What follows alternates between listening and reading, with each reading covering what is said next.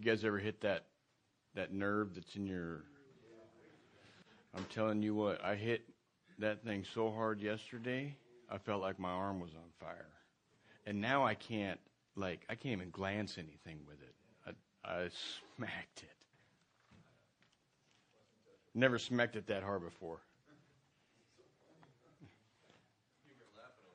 No, I wasn't laughing. Oh. It was tears of fear.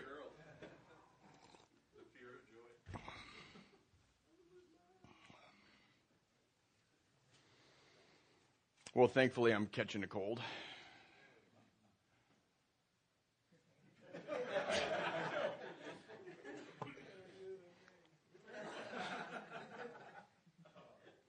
Let's start with a prayer. Father, we come in Jesus' name. So, Lord, as we look to your word tonight, we ask that you would grant us wisdom and instruction. Those things that you have for our lives, Lord, for our lives today. The things that you want to speak to us about tonight. Our individual hearts, Lord, the way you're able to deal with each one of us at the same time on many different levels. Fill us with your Holy Spirit. Cause your Spirit to settle upon us. We would have that understanding. That you would give us that desire to live a life pleasing to you, Lord. You'd give us a desire to repent from our sin. So cleanse our hearts, Lord, we ask, the blood of your Son. And open our hearts and minds tonight to your word. We ask in Jesus' name, amen.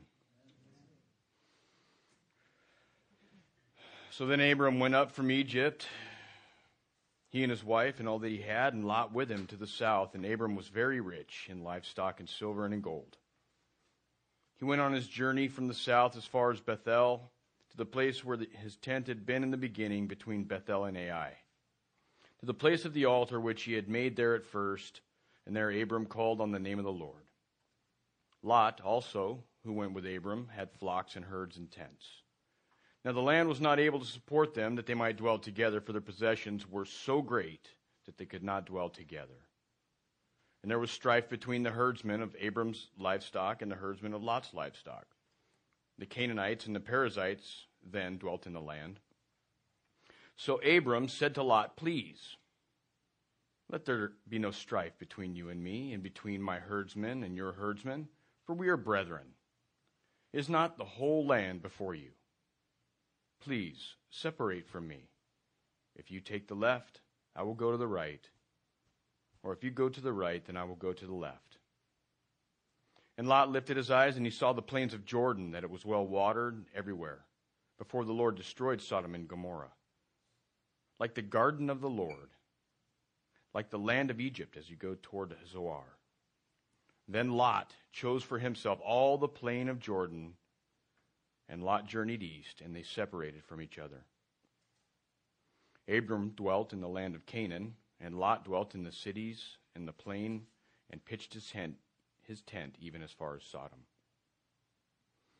Then the men of Sodom were exceedingly wicked and sinful against the Lord. And the Lord said to Abram, after Lot had separated from him, "Lift your eyes now and look from the place where you are, northward, southward, eastward, and westward. For all the land which you see I give to you and your descendants forever, and I will make your descendants as the dust of the earth, so that if a man could number the dust of the earth, then your descendants could also be numbered. Arise, walk in the land through its length and its width, for I give it to you." Then Abram moved his tent and went and dwelt by the terebinth tree of Mamre, which are in Hebron, and he built an altar there to the Lord. An old man once dreamed unhappily about his past. He saw before him a long list of things in his life which were wrong, and for which he was sorry and ashamed. In his dream, he was about to seize a sponge and rub these things out of his biography, when to his amazement, he discovered that wherever there were deeds of gold shining through the story of his life, they had been wrought there by regret and sorrow over past transgressions. And that if he wiped out those acts, he would at the same time destroy whatever of nobleness or beauty there were in his character. Thus, it is even that, even in our sin and follies, repented of can be made stones in the walls of a godly life. Romans 8:28 says, and we know that all things work together for good to those who love God and who are called according to his purpose.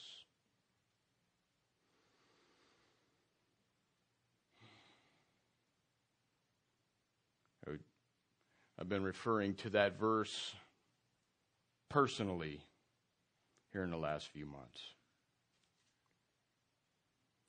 I have to continually remind myself that God is working all things for my good. No matter how despicable they seem to be to me at the time. Abram has just been delivered out of a horrible situation in chapter 12 Henry shared last week. As I read chapter 12,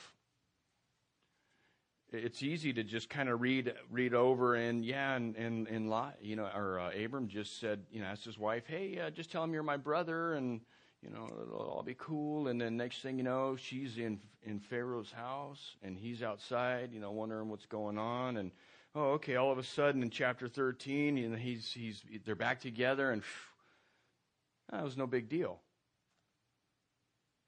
But if you stop at chapter 12 and dig into that thing, are you kidding me?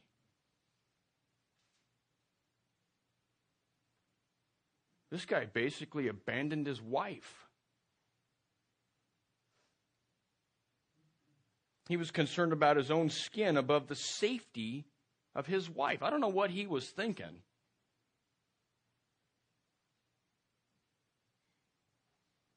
But it was God's mercy that delivered him, his wife, and all that he owned in 12:20. Look at it. It says, so Pharaoh commanded his men concerning him, and they sent him away with his wife and all that he had.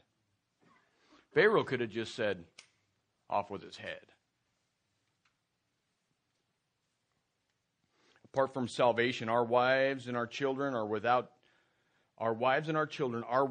doubt the greatest and most valuable gift God has or will ever give to us. We must sacrifice ourselves for them. We must protect them. We must provide for them. And above all things, we must love them. And we're supposed to love them like this. Husbands, love your wives, just as Christ also loved the church, and he gave himself for her. Ephesians 5:25. I need to die for my wife. I need to die for my kids. And it's easy to sit here and think, yeah, I'd do that. No problem. But do I actually do it every day?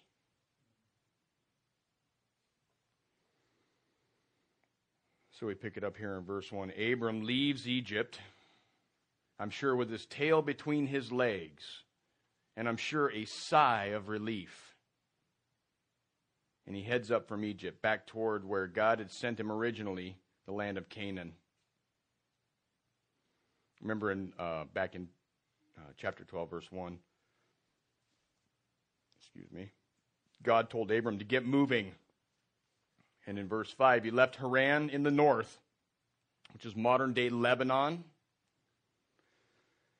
And in verse 6, he headed south into Canaan, arriving at Shechem. Shechem is in the mountain range about halfway between the Sea of Galilee and the Dead Sea. And back in 98, I had a chance to go with the church and tour around in a bus and drive around Israel and see all the historical sites.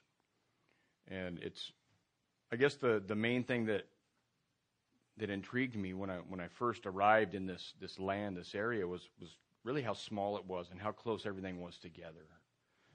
How the Lebanese border, the northern Lebanese border from the Egyptian border was a day's drive.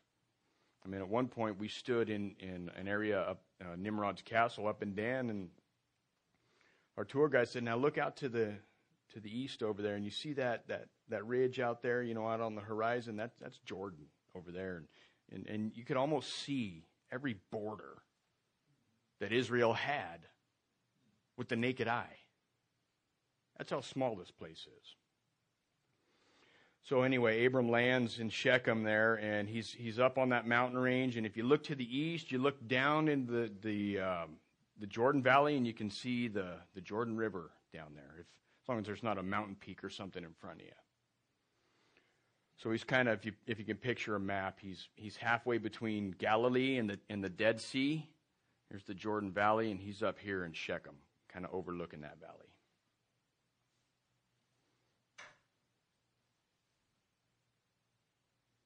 It's the area of Samaria during the time of Jesus, when he walked the earth. Shechem is where the Lord appeared to Abram and said, "This is the land that I'm giving you," in 12:7.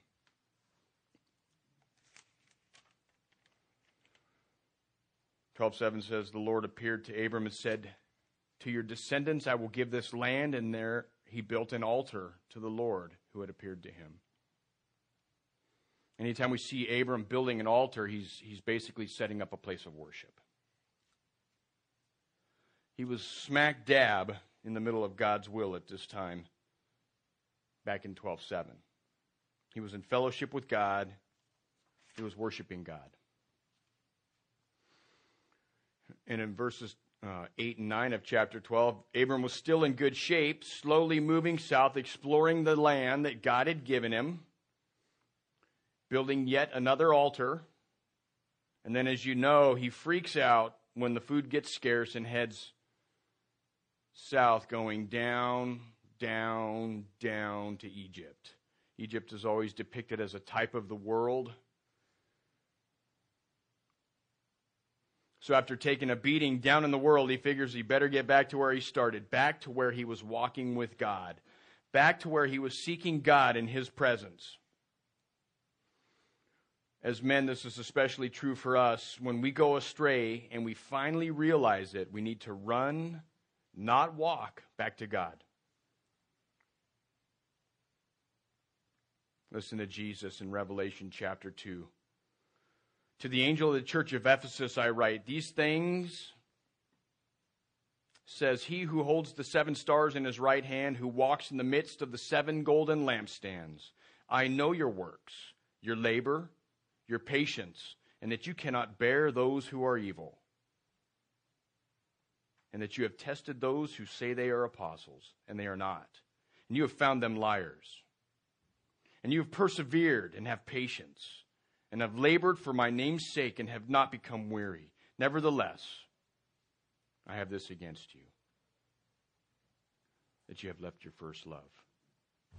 Remember, therefore, from where you have fallen, repent and do the first works, or else I will come to you quickly, and I will remove your lampstand from its place, unless you repent." As I'm preparing these Bible studies, I sit down with the Bible and my computer, and I'm like, "All right, Lord, what's it going to be? What are we going to get for the guys?" And every single time it's no, it's this is for you, sonny boy. And so, I don't know what it is. The older I get, the more kind of weepy I get. It's kind of a weird thing, but when the Lord speaks to my heart, when he speaks to my soul, when he reaches down inside and grabs that invisible part of me that only he can deal with, I weep. And he just flattens me as I go through these studies. And then when I get to the end, he's like, "That's what I wanted to show you, sonny boy. Now go share it with the fellas." So these studies that I give they're for me. And as I read this section in Revelation here, I remember just reading that and pasting that into my notes here and just thinking, holy mackerel, this is me. I hate evil. I work hard. I repent. I try not to become weary. But at times, have I just walked away from my first love?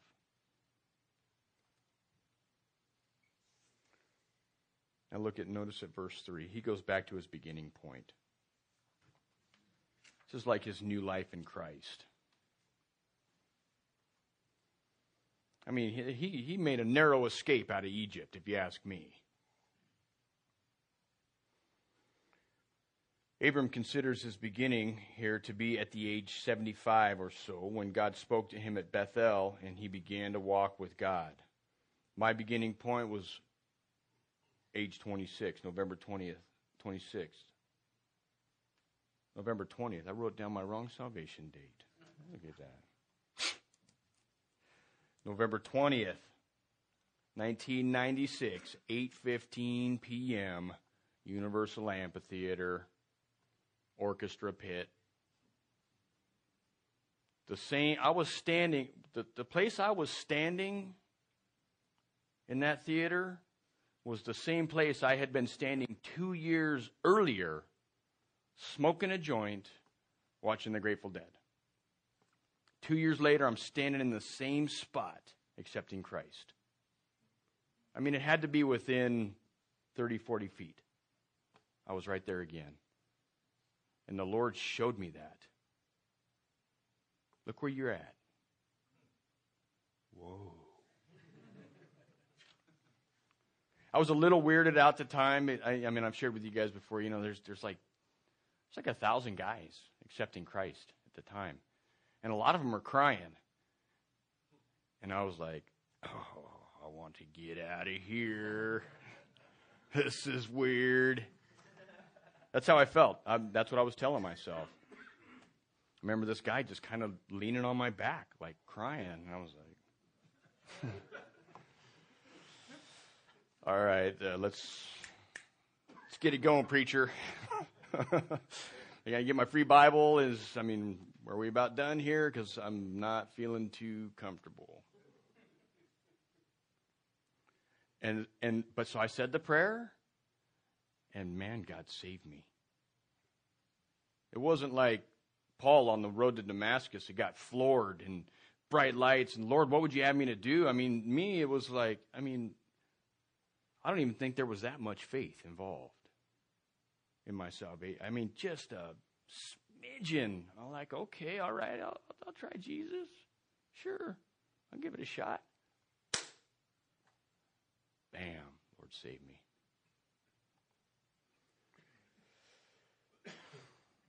2 Corinthians 5:17, therefore, if anyone is in Christ, he is a new creation. Old things have passed away. Behold, all things have become new. You've heard the old saying, born twice, die once. Wait, is that right? Born twice, die once. Born once, die twice. I share that with my 5th and 6th graders. I get to teach the 5th and 6th graders on a weekly basis here over in the other building. And God, my message to them is we go through, curriculum in the scriptures. We systematically go through the Bible every 5 years. So we've been through the Bible a few times since I've been here. But there's always this background, this underlying message, right, Alex, that you gotta walk with God, because if you die without Jesus, you're gonna cook forever. And I'm not trying to scare these kids, but to me, that's what they need to hear, man, every week. You're born twice, you only die once. If you're born once, you only die twice. You're going to die twice. You get born of the flesh, and then you will experience the second death. Now notice in verse 4, he went back to the place where he built the altar. Right, so he's coming out of Egypt. I wonder if his wife slapped him when they pushed her out of Pharaoh's front door.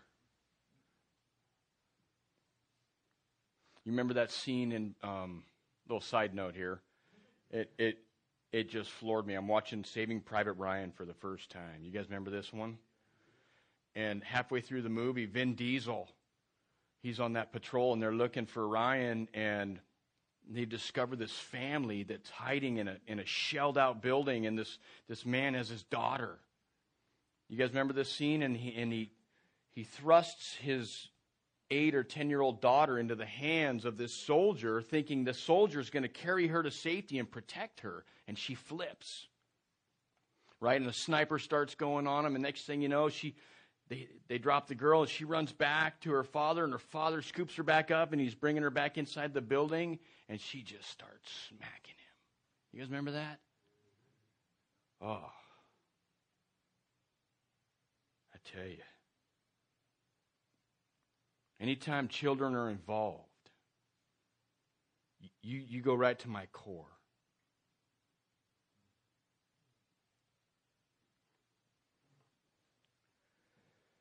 So he builds the altar. It goes back to the place where he first built the altar. So he's thinking, man, I've made it out of this thing alive. What do I do? Where do I go? Well, I remember I was okay in Bethel, where I was worshiping God. You know, maybe I ought better go back there. And so that's what he does. That's a good decision, Abram.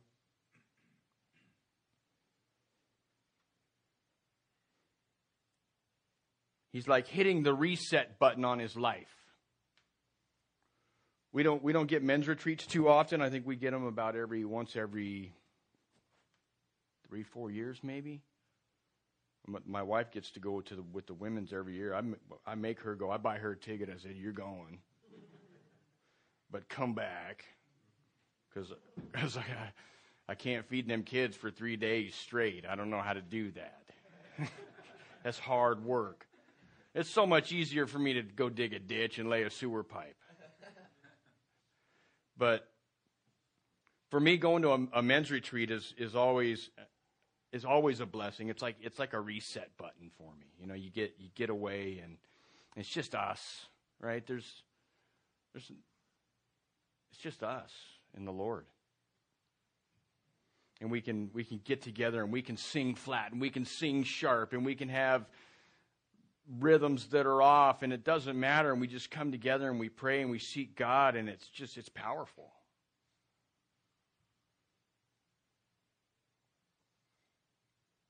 So we see that Abram is repentant.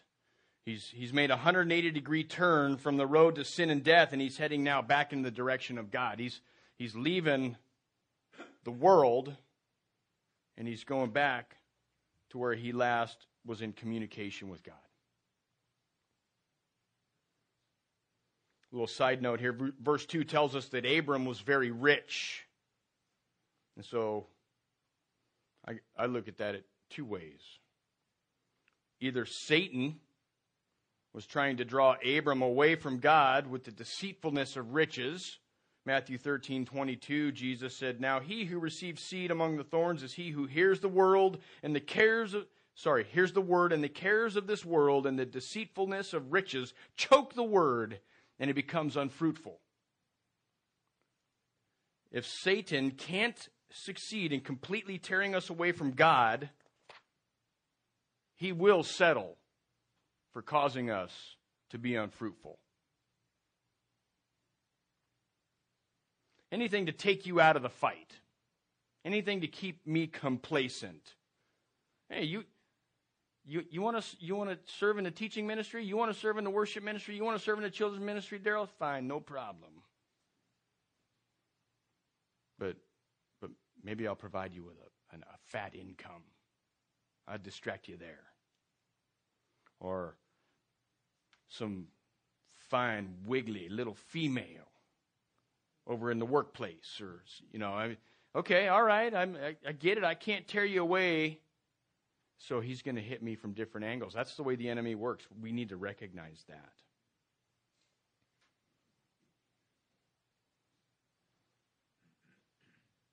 He wants me to be unfruitful. And there ain't nothing worse than a Christian who is not an active member of the body. It's like my thumb. Can you imagine if my thumb decided it just ain't going to do its thing no more? Now, when I smash it, I wrap it up and we heal it up, but we're waiting for that thing to be back in action. We need it back.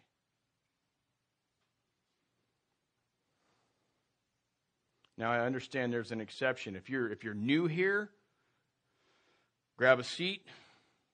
We want to see your face every week. We want to see you in Bible study. We want to get to know you. We want to meet your family. And we want to spend about 6 months or so getting to know you before we put you in with our kids.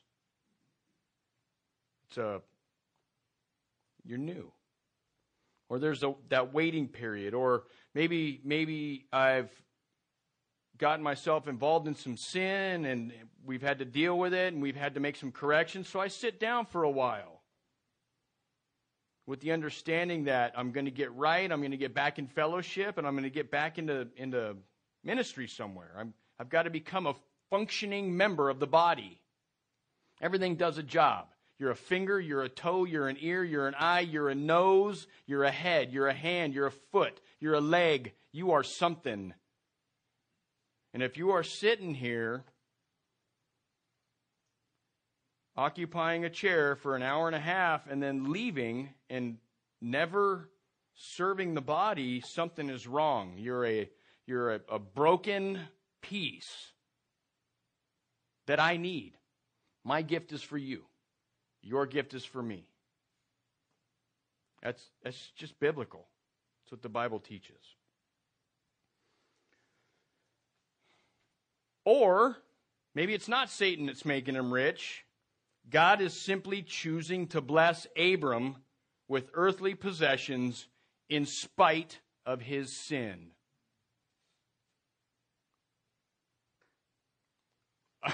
I know this to be true of myself. I don't know if it's Satan or God sometimes, but I know that if I'm receiving a blessing, whether it's a paycheck, whether it's a pat on the back, whether it's a kiss from my wife, it's in spite of me. It is in spite of me and my sin. I fail God miserably every day. Yet He has chosen to bless me with a solid career and a steady income. It is not because I'm so smart or because I'm such a hard worker. I know people that are way smarter and work way harder that got put in unemployment. God's dealing with them on something.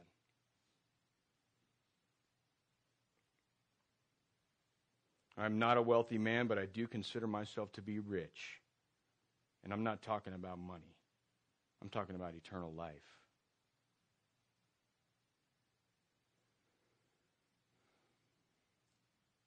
Verse 5 through 7. We have the first cowboys in the Bible.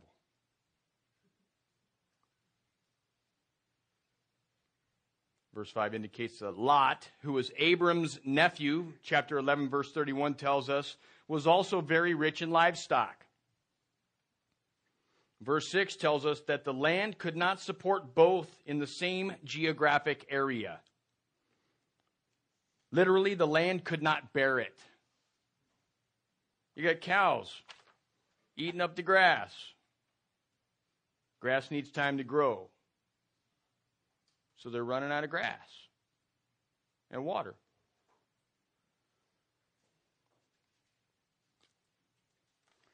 I got off on this little math tangent here. So if you guys will bear with me. Because I started thinking like, well, how many cows were there? I love cowboy movies, man. A man, a gun, a horse, and a saloon. Black and white, I'll watch that all day long. Sort of lost my place here. Talking about the Cowboys. John Wayne, you shouldn't have done that. All right, so depending on the quality of the grazing pasture, and this is me and Siri now. Okay, Siri, how many acres can support a cow? Let me check on that. Siri had some answers.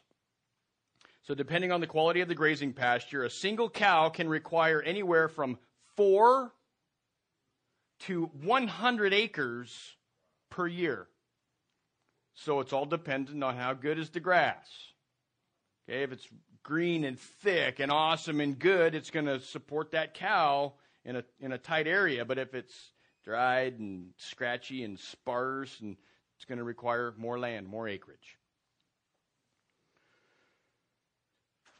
640 square acres equals a square mile. At 5 acres per cow per year, that's 128 cows. Okay, so did Abram have 128 cows? Did Lot have 128 cows? We don't know. What we do know is that the cowboys were fighting, and the land could not bear the cattle. To me, there's a lot of cows. So let's say each man had 100 cows. They would need approximately 2 square miles, or cows for approximately 8,000 feet in any direction. That's a lot of cows. 8,000 feet. A mile's 5,280. I believe these to be conservative estimates. And so when I got to this point, the Lord said, okay, that's enough. But I'm guessing the acreage needed per cow in that area was on the low end, and it was based on verse 10. Verse 10 tells us what? That Lot lifted his eyes and he saw all the plains of Jordan, that it was well watered everywhere before the Lord destroyed Sodom and Gomorrah, like the garden of the Lord, like the land of Egypt, as you go towards Zoar.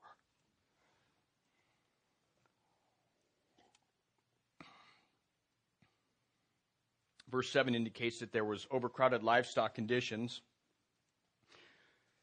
Keep in mind, up in the region of Bethel and Shechem, it's semi-mountainous, okay? It's not just it's not football fields.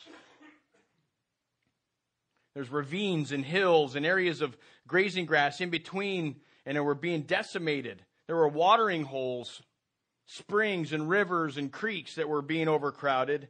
And this raised tensions between the cowboys who worked for Lot and for Abram, the herdsman. Now, verses 8 through 10. Abram steps up and does the mature godly thing. He identified that there was a problem, and instead of ignoring it, instead of attempting to dominate his nephew and coercing him to move over, he takes the high road to diffuse and to solve the problem. This is what God expects of the believer as well. This is what God expects of us. 1 Corinthians 6, 1 through 8. Bear with me here. Dare any of you, having a matter against another, go to law before the unrighteous and not before the saints? Do you not know that the saints will judge the world? And if the world will be judged by you, are you unworthy to judge the smallest matters? Do you not know that we shall judge angels? How much more the things that pertain to this life? If then you have judgments concerning the things pertaining to this life, do you appoint those who are least esteemed by the church to judge? I say this to your shame. Is it so that there is not a wise man among you, not even one who will be able to judge between his brethren? But brother goes to law against brother, and before unbelievers, Paul is just pulling his hair out. Now, therefore, it is already an utter failure for you that you go to law against one another. Why do you not rather accept wrong? Why do you not rather let yourself be cheated? Verse 8, no, you yourselves do wrong and cheat. And you do these things to your brethren. Men, we have the Word of God. We have studied it. We have read it. If you've been here for any period of time under Xavier, it is embedded in our minds and our hearts and our souls.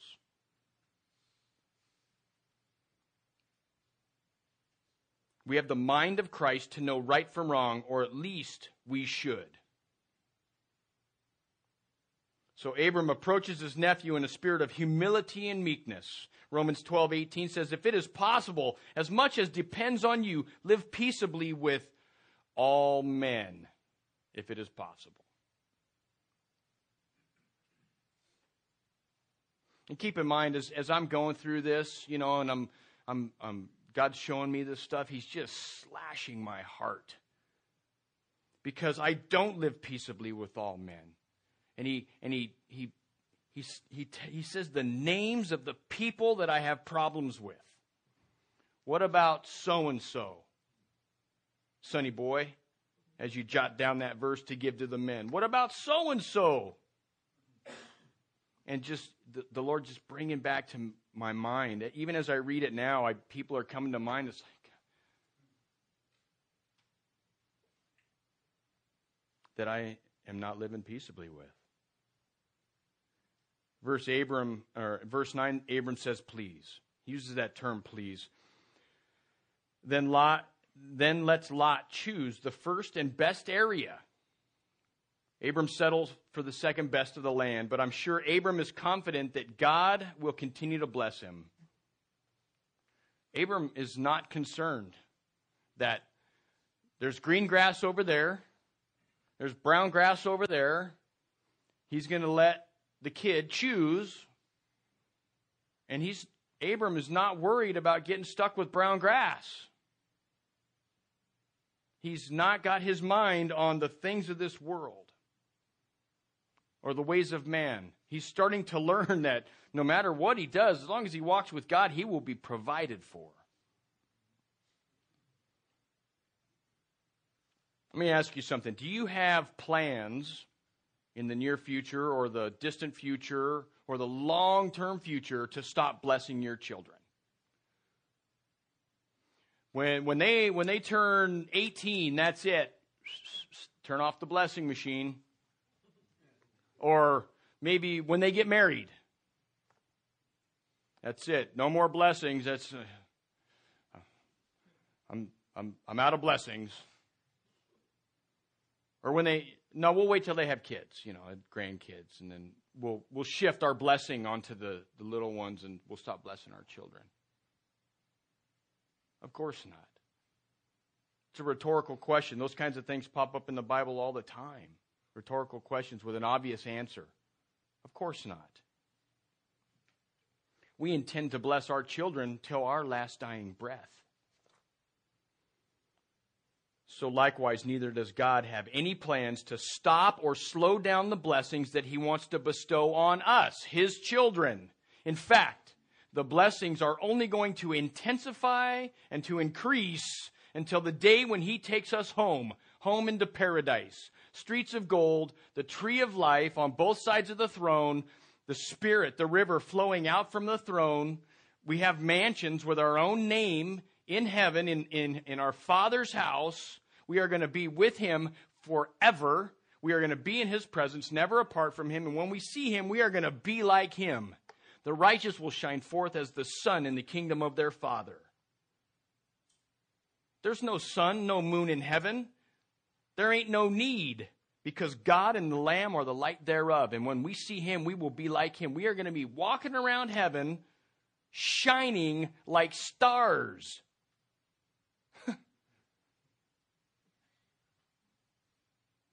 I like to think about that kind of stuff. So awesome. He's going to bless, better, stronger, higher, more, until boom, paradise, the ultimate. Thank you, Lord. So verse 10, Lot makes an observation here. He knows a good thing when he sees it. The plain of Jordan at this time was like a well-watered paradise, green and beautiful, like the garden of the Lord, Eden. before the fall, when there was no rain, mist came out of the ground and watered the earth. There was a firmament canopy that protected the earth. It was like a tropical paradise. Unlike today, that area over in the Middle East is a barren wasteland. Verse 11 gives us a glimpse into what kind of man Lot is. He's selfish. Lot chooses the best for himself. Now, I don't know about you, but when I'm at home and I'm the grill master, I'm running the grill. First thing I do is I identify the steak that I'm having.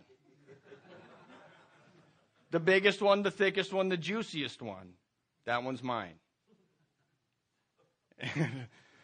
It even goes on the sweet spot. My grill has a sweet spot. Why is that? I mean, they can't just be equal. Like, you can cook like 5 steaks perfectly all over the place. No, there's one spot where that's where I put my steak. Lord showed me that.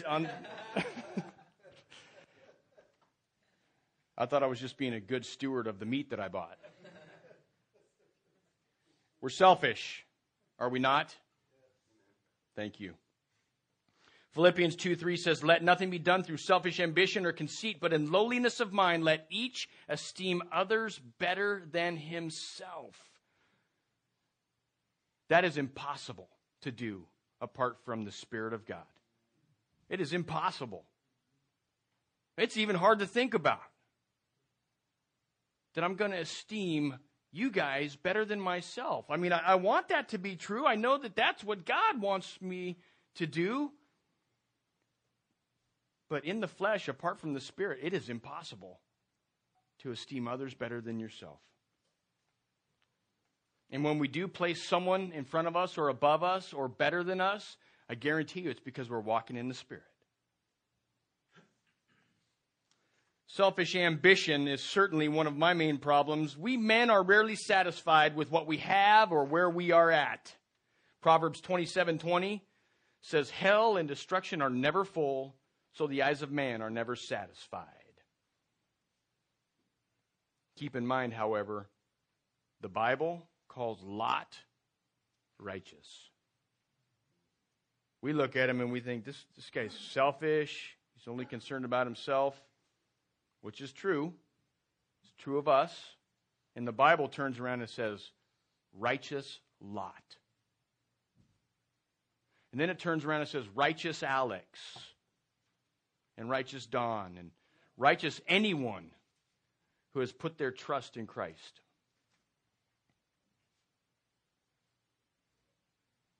I mean, Lot is a perverse sinner.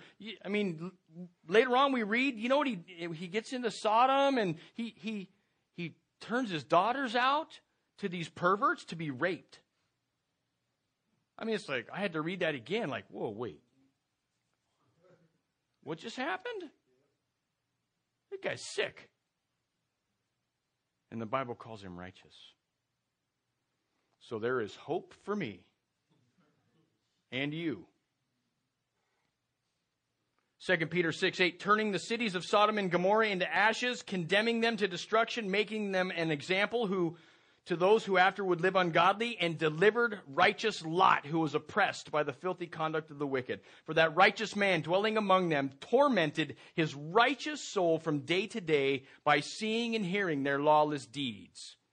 My righteousness is not based on what I do, but on what Jesus did. God put his son on the cross, took all my sin, all your sin, put it on his son, and killed his son in my place. Left me over here and took all the righteousness off of Jesus and put it on me. He switched them. And the Bible says if I would just believe that, I'll be saved. And so now God, when he looks down at me, He's looking at me, he's looking at you through the lens of his son. He doesn't see me and my sin. He sees his son's righteousness imparted to me. It's an amazing thing.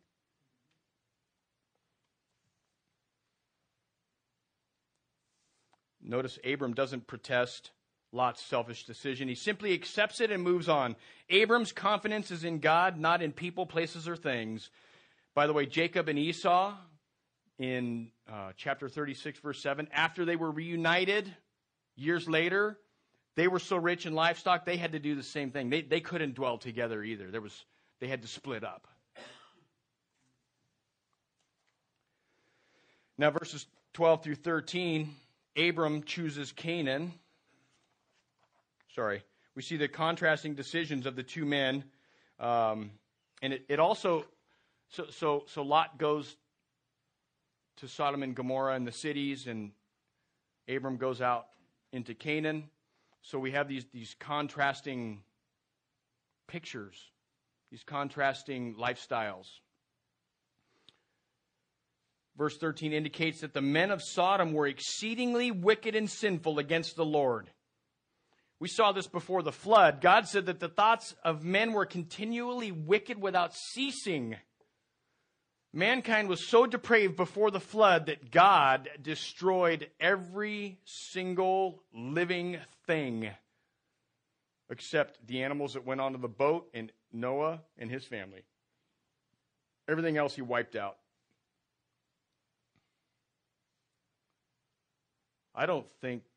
This world is bad the way it is now.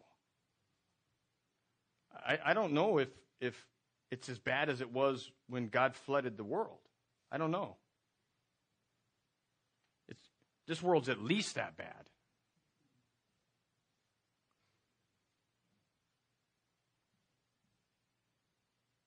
Nineteen 5 tells us plainly that Sodom, the city of Sodom, was given over to homosexuality. The angels came and Lot grabs him up, and this is all intertwined with the part where Lot turns his very own daughters out to these perverts so that they could have sex with them instead of with these men who were actually angels in disguise. 18:20 says that Sodom's sin was very grave. Now, I understand what God is saying about this type of sin. It's the ultimate rebellion. Men with men. Disgusting. The pinnacle of going against God's natural design.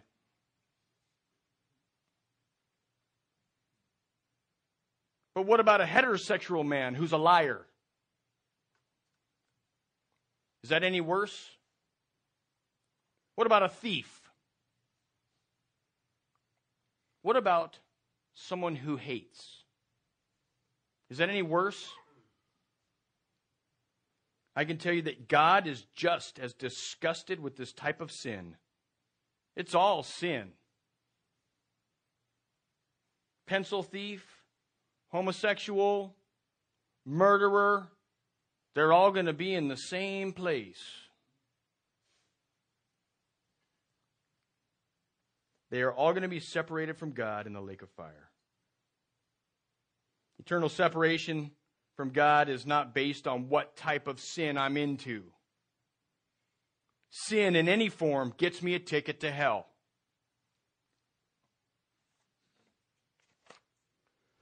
Verses 14 through 17, God promises Abram the land. I find it interesting that Abram is in the middle of his promised land right now. Not only is he in the middle of the land, he's also in the middle of God's will for his life. He's like back where he belongs. He's back in the middle of God's will. There's hope for me, man. I can wander and stray and get beat up, and God's going to call me, and he's going to bring me back into fellowship. It's never too late. God said, look in every direction. What do you see? It's all yours. As far as you can see in any direction, Abram, it's yours. It belongs to every generation that will ever arise from your bloodline. Innumerable. He said, take a handful of dust. Now number the dust. If you can do that, you'll be able to number your descendants. But since you can't, you won't be able to. As I grow older, my thinking changes in many ways. You guys notice this, right? But it's mostly toward my children. My greatest concern is for my children. My greatest fear in this life is that something wrong or bad would happen to my children. Job said, the thing that I feared most has come upon me. You want to wipe me out? Do something to my child.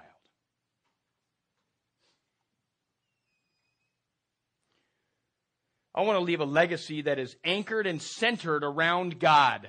That's what, as a man who's growing older, that's what I want. A legacy that is anchored and centered around God. I want my children to walk with God above all else. I don't care what else they do beyond walking with God. You understand? It don't matter. It is the only thing that is eternal, my relationship with God. It is the only thing that I can take with me into eternity. And without that relationship, there is no life. It's the second death for the unbeliever in Revelations 21:8 without Jesus. God wants to give you and your children the land. Jesus said, do not fear, my little flock, for it is your Father's good pleasure to give you the kingdom. God is trying to give us heaven. He's waiting. He wants to bless us with it. And notice last verse 18, he moves south to Hebron, south of what would someday become Bethlehem. And notice he builds an altar there. He worships God. I guarantee you that Abram is a happy and a peaceful man during this period in his life. This is where the Lord wants us to be. In the middle of his will, worshiping him, content in him, because we are going home soon, fellas. There's a story of an old king who was suffering from a painful ailment, whose astrologer told him that the only cure was to find a contented man, get his shirt, and wear it night and day. So messengers were sent throughout the king's realm in search of such a man, with orders to bring back his shirt.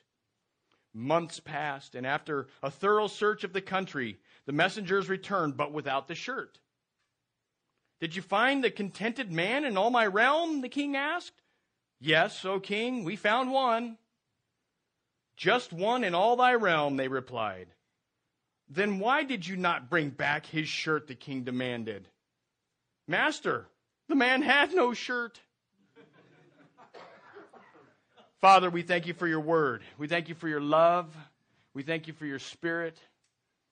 We thank you that you have taken us as your children and you have claimed responsibility for our lives. Plant in us a desire to walk with you and to love you and to honor you. Plant a desire in us, Lord, to serve our wives and our children and to leave that legacy, Lord, to spend that time with them, to build that legacy of being anchored and centered in you. Lord, that they would live it out. We love you, God, for what you've done for us. And we commit this evening to you in Jesus' name. Amen.